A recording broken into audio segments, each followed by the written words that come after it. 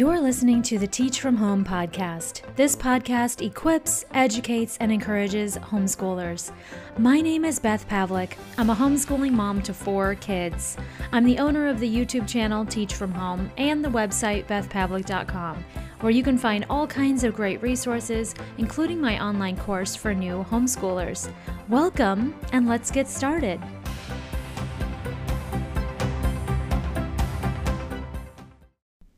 Hello, welcome back to the podcast. Today is January 15th, and this is the first podcast episode of the new year. So thanks for being here and a belated Happy New Year to you. In this episode, we are continuing our book discussion of Jim Trelease's Read-Aloud Handbook, and we are on Chapter 7 today. The title of this chapter is The Impact of Electronic Media on Reading. And the first thing that it talks about is how, in the digital age, all the kids are using tablets and are they replacing, reading and physical books? And the first thing that they cite is the Kaiser Family Foundation that reported that the amount of time kids spend with entertainment media has risen dramatically, especially among minority youth. And I just have to ask you, do your kids have iPads or any other electronic devices? Chances are they do. It's just very normal in this day and age. They give this timeline in the book of the media landscape, and it says, in 1970, children began watching TV regularly at about 4 years of age, whereas today, children start interacting with digital media as young as 4 months. In 2015, the vast majority of 1-year-olds had already used a mobile device, and most 2-year-olds use them on a daily basis. Preschoolers were already starting to use 2 or more forms of digital media simultaneously, such as watching TV while using an iPad. Preteens and adolescents use numerous digital media sources, an average of 8 to 10 hours a day, often in the form of media multitasking, which has been associated with attention problems. Adolescents who frequently use digital media are more likely to develop attention deficit disorder. Other studies have shown there is statistical significance but modest association between a higher frequency of digital media use and subsequent symptoms of attention deficit hyperactivity disorder. Additional research is needed, but this is something that parents, teachers, doctors, and tech companies should be aware of and continually monitor. It goes on to say 3/4 of teenagers own a smartphone. 24% of adolescents describe themselves as constantly connected to the internet, and 50% report feeling addicted to their phones. 50% report feeling addicted to their phones. Teens who report feeling addicted primarily related to extreme text messaging. They may exhibit antisocial behavior and eroding self-confidence. Excessive use of digital media, especially too close to bedtime or viewing violent content, has been associated with restless sleep, higher obesity risk, and worse developmental and academic outcomes. Electronic devices are also dramatically altering the reading environment of children. Our prior notion of reading involved sitting down with a book and turning the pages. Today, it could mean holding a screen and touching words to have them read aloud. So this edition of Jim Trelease's Read-Aloud Handbook was released in 2019, right before everything shut down. And what did all of the school children have to do? They had to be on screens doing school from home for at least a year. And what did that do to them? I think that the majority of people that I have talked to about that experience, that had that experience, talked about how it was a disaster. And that's not even to mention some of the students that didn't have access to those types of devices. And I know that some schools were able to provide those devices for kids because they were already using tablets in the classrooms. Actually, some of my relatives that go to a school district that we are not a part of, they talked about how their kids were all given Chromebooks in their schools and in their classrooms, and they had personalized Chromebooks that they used for school. So I don't think that this is just an at-home problem, and I don't think that they're even, this book is coming at it from kids that are going to public school. This is not a homeschooling problem, but I think about it as, it's not the parents that are choosing to have the kids be on these devices all the time. The schools are promoting it too. They're going to a digital form of textbooks, which I didn't even realize, and maybe doing their homework on them as well. I don't really know the full extent of what they're using Chromebooks or tablets in school for, because I'm not in that environment. But what I do know is that my own kids use devices at home, and I can tell you that during lockdown, when there wasn't a lot of other things to do and no place to go and nobody to see, they did use their tablets way more than I ever wanted them to. We've always had really good balance, and we have let them use it in moderation. But then when everything was so different and crazy and we were all just at home all the time, we definitely got into a bad habit of letting them use them way too often. The other thing that I thought about was the fact that there are so many wonderful uses for electronic devices. There are so many online platforms where kids can use academic educational tools. There's a lot of different places like Khan Academy where there are video lessons for any subject that you could ever want your kids to learn from. There are online one-on-one classes or one-on-one group classes. There are so many different platforms. The one I can think of right now is OutSchool, where you learn with different teachers, or my kids even used Homeschool Spanish Academy, which was a one-on-one learning Spanish from a native speaker platform. And those are just the ones that come off the top of my head. But I know that there are all kinds of things where people can learn virtually. And I think that those were already in place before the pandemic just kind of, blew up all types of virtual learning and virtual get-togethers. It was already there. And I don't think that those things are bad. I think that they are so useful. But what the trouble comes when kids do get addicted to it and they're not using it for educational things. We know that kids use their tablets and devices for all different kinds of things, like gaming or, meeting up with people on social media. I know personally in my house, my kids do use their devices for games, but then at the same time, my 7-year-old daughter, she will write books on her tablet using just Google Docs. And she also uses the software Canva for creating digital illustrations for those books. So she's using it for a lot of good things. And actually, since I have started this podcast and I use GarageBand to record and edit my podcast episodes, she has been getting into using GarageBand on her tablet, and she will record music or she'll record singing. And so there's lots of different good ways that we can use electronic devices with our children. I think that in moderation is the best way to do it, and we have to make sure that they are using electronic devices smartly. And that's also going to be different for every household. Your kids are going to use those devices for lots of different reasons, but we can't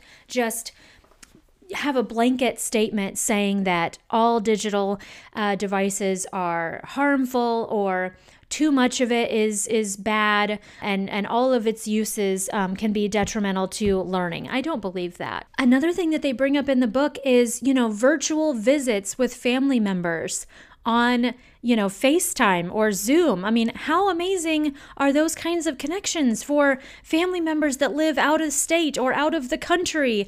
I think all of those things are good, and we didn't have that technology back when I was a kid, so I really appreciate those things. I think that having all of this technology and the ability to reach anyone, anywhere in the world at any time, especially when we all had to be so isolated during the pandemic, was so vital and so needed. So I really applaud the technology when it comes to those types of things. It goes on to say how much screen time is recommended. And so I'm reading straight from the book. It says, other research details the harmful effects of very young children viewing television for over 2 hours daily. So instead of devices, it's just strictly talking about TV. The toddlers in this study were approximately 6 times more likely to develop delays in language development. A 2014 study of 15 to 35-month-old children discovered those with language developmental delays spent more than double the amount of time viewing screens each day. 117 minutes versus 53 minutes for children without language delay. What these studies reveal is that digital media viewing should not replace interaction with parents. Parents continue to be a child's first teacher, and this is particularly true regarding language development. So the next section title is Can Television Support Reading Improvement? And this was really interesting to me. It says that the Television Decoder Circuitry Act of 1990 went into effect on July 1st, 1993, and mandated that all new television sets for sale in the United States must include caption decoding technology, if 13 inches or larger.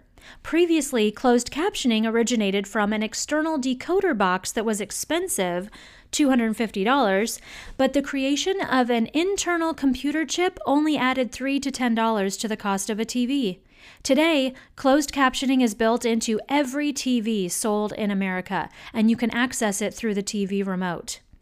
And I love it. I use closed captioning all the time, and I definitely think that it does add to our kids' learning experience.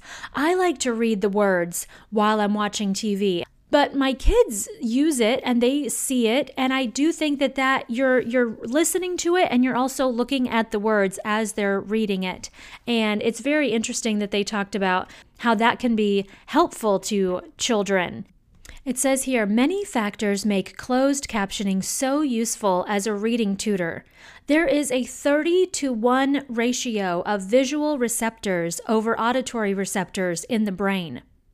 The chance of a word or sentence being retained in our memory bank are 30 times greater if we see it instead of only hearing it. Although a child may be too young to read yet, all the books, magazines, and newspapers in the home are acclimating him to the world of print. The same thing happens with closed captioning. In fact, you could argue that the characters on the television show are reading aloud the closed captioning to the child. I think that's awesome. And the next thing that they say is why you should develop a family media plan. And in this section, it says, it's crucial for parents to know what their child is viewing online. Electronic devices offer ways to screen or even limit what a child can see. Make sure your child understands online citizenship and safety, which includes treating others with respect, avoiding cyberbullying, and being wary of online solicitation. Know who your child is connecting with on social media and help him or her understand the type of information they can share on websites and with others. And I've had this talk with my children in my own home already, and they know it. And it's like I don't let them just go off in their rooms, shut the door, and be on their devices, and I have no idea what they're doing. They are always staying in the living room, and we talk about things constantly. And none of my kids are on social media at all. I mean, all of them are under 12, so there's no way that I'm going to let them be on social media yet. None of them have phones. They can't text. So I'm not in that age group yet of children who have those devices, who are on social media, and I will get to that point when we choose to. But right now, they sometimes play games where there is a chat. It's an open chat, though. It's not a private chat. And we just have those organic conversations when the situations come up. If somebody is being rude in the chat, then I can talk to my kids about how to deal with that. If somebody is asking for your personal information, my kids know to come to me and talk to me about that. And we can have that conversation about what is safe and what's not safe. And I absolutely agree with the book about how important it is to not only know what your kids are doing online, but also to have those very important conversations about boundaries and right and wrong when it comes to the internet. Because even though I love the technology, it can be so harmful as well if you're not using it properly. So I like that they added that into this. The next section is about using audiobooks, and they are so for them. They talk about on family road trips, you can all listen to the same books on audio. We have definitely done that in the past, and actually coming up, we're going to be going on a vacation to Orlando, and that's going to be a 2-day drive there and a 2-day drive back. And what are we going to do?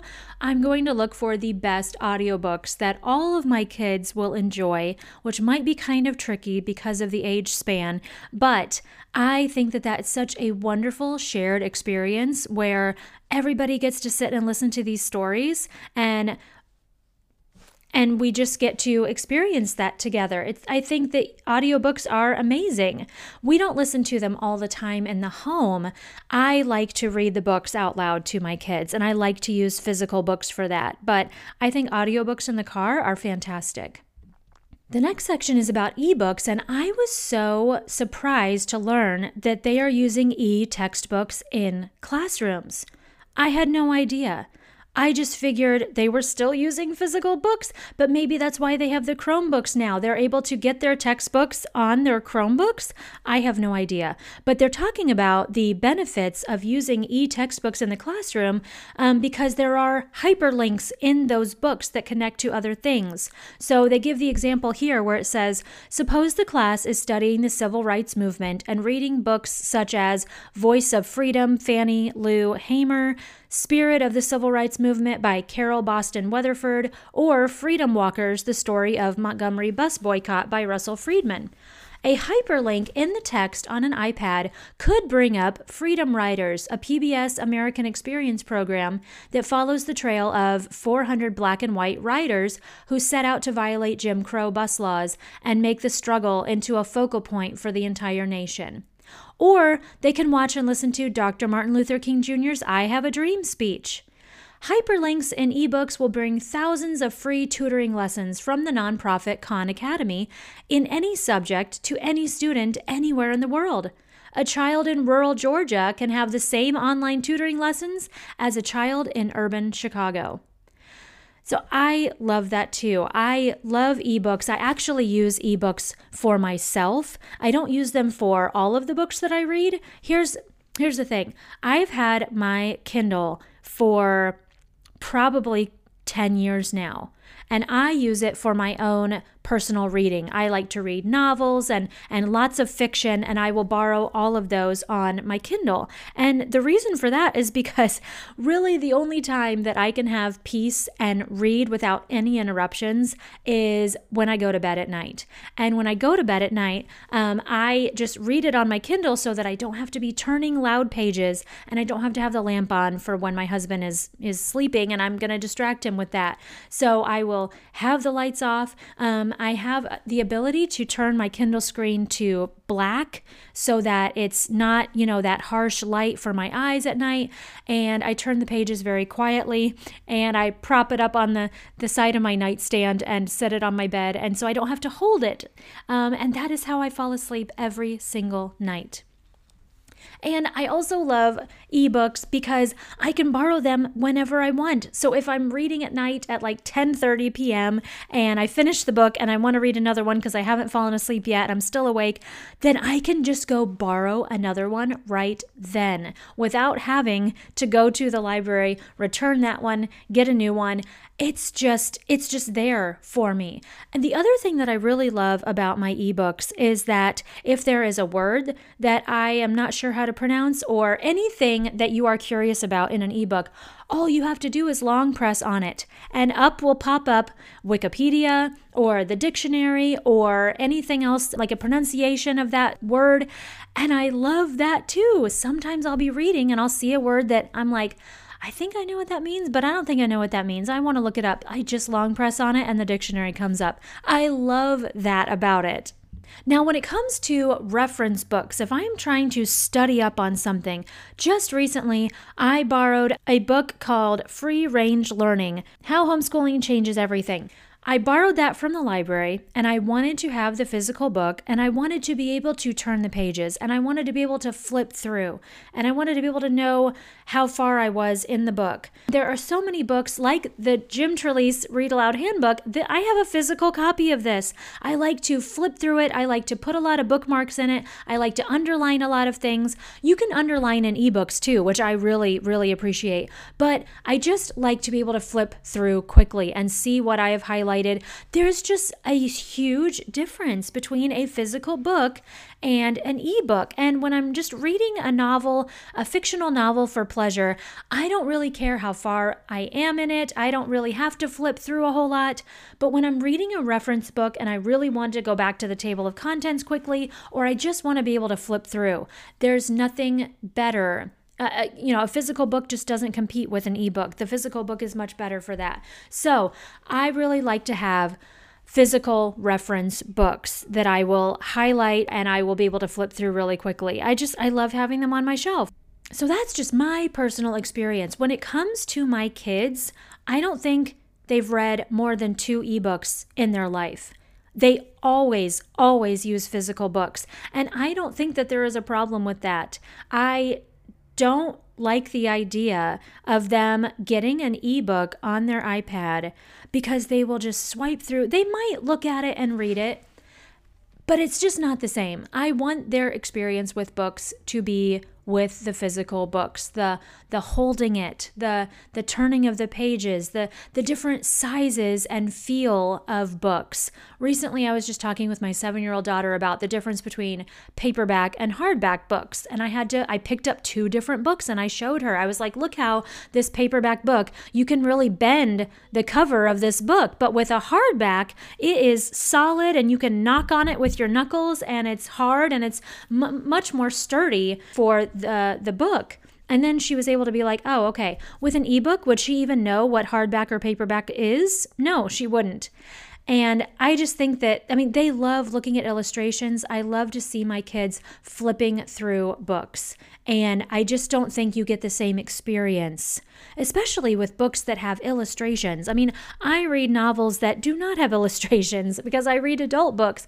And so that's why I just can't imagine them. I know that they have some devices that have color illustrations for ebooks. I just really want them to have the full experience. So when they get older, if they want to read ebooks, they can, because I do think that they are something that's here to stay and they are really beneficial. But for now, yeah, those solid books are pretty good. And in this book, they have a section titled, Will Printed Books Become Obsolete?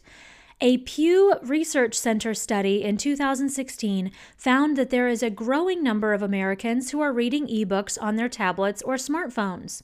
However, print books remain much more popular for reading than their electronic counterparts. Children prefer to read books on paper rather than on a device such as an iPad or Kindle. They use their electronic devices for just about everything except reading books. Research has found that the more devices a child has access to, the less they read in general. This is true for young children as well as teenagers. School and public libraries that are removing paper books in favor of audiobooks and ebooks are limiting access to kids' preferred reading mode. Children also read more slowly, 6 to 11%, from a screen than from paper. As with automobile driving, humans may get better and faster at e-reading over the years, but that could take generations. However, in all fairness, audiobooks and ebooks are more accessible as long as there is a device to use. Websites such as Overdrive and Hoopla have books for both adults and children. All you need is a participating library and a library card. And just as a personal note, I have used Overdrive forever through our library. That's how I get my ebooks. And they just recently got taken over by Libby, like completely. They shut down Overdrive and now it's Libby. And I just love it. Sometimes I do have to wait in line for a book. I don't just get to grab any book that I want, especially if it's a new popular book. There's usually a line. But that's okay because I can request like 5 different books at a time. And if one of them comes up ready for me when I'm not ready for it yet, I can just have them deliver like a week later. And I can still hold my spot. They'll just deliver it to me later. And I just absolutely love that. The next section talks about educational apps. And it says, children have learned at an early age how to turn a tablet on and off, as well as developing the dexterity to tap, swipe, and drag. There are numerous educational apps available for young children. These are multiplying at a rapid pace, and many are focused on early literacy skills. In an analysis of the top free and paid educational apps for preschoolers, researchers explored whether these tools were successful in teaching children what was asserted would be learned. They found that 50% of the apps did not furnish instructions, with 33% of them providing only moderate instructions. Less than 15% of the apps repeated instructions. This is problematic given toddlers' short attention spans. More than 2/3 of the apps reviewed did not reduce the level of difficulty even when children struggled to answer the questions. Young children can use tablets and apps independently and competently in literacy learning, which may be perceived as an advantage. However, children can be distracted by the sounds, animation, and illuminated text many apps contain. Of course, these features are what engage and motivate children to use the apps. What could be more fun than singing a silly song or seeing objects appear or disappear while learning the alphabet? There is a place for educational apps in developing literacy skills. As with any product you use or purchase, you need to know the quality of it and how well it fits the learning needs of your child. Keep in mind, tablets and smartphones should never replace interaction between parent and child. And I absolutely love that. I think that that is the key. I really believe that technology is fine. There are so many positive things that can come out of using educational apps or reading ebooks or connecting with other people somehow through online games or text messaging if your kids do that. But I absolutely think that when we turn to educational apps, when we turn to ebooks that can be read to our children from the app, movies or TV shows that we try to use to teach them reading, none of that replaces us as the parents to these children. So they're a great addition to what we're already doing with them.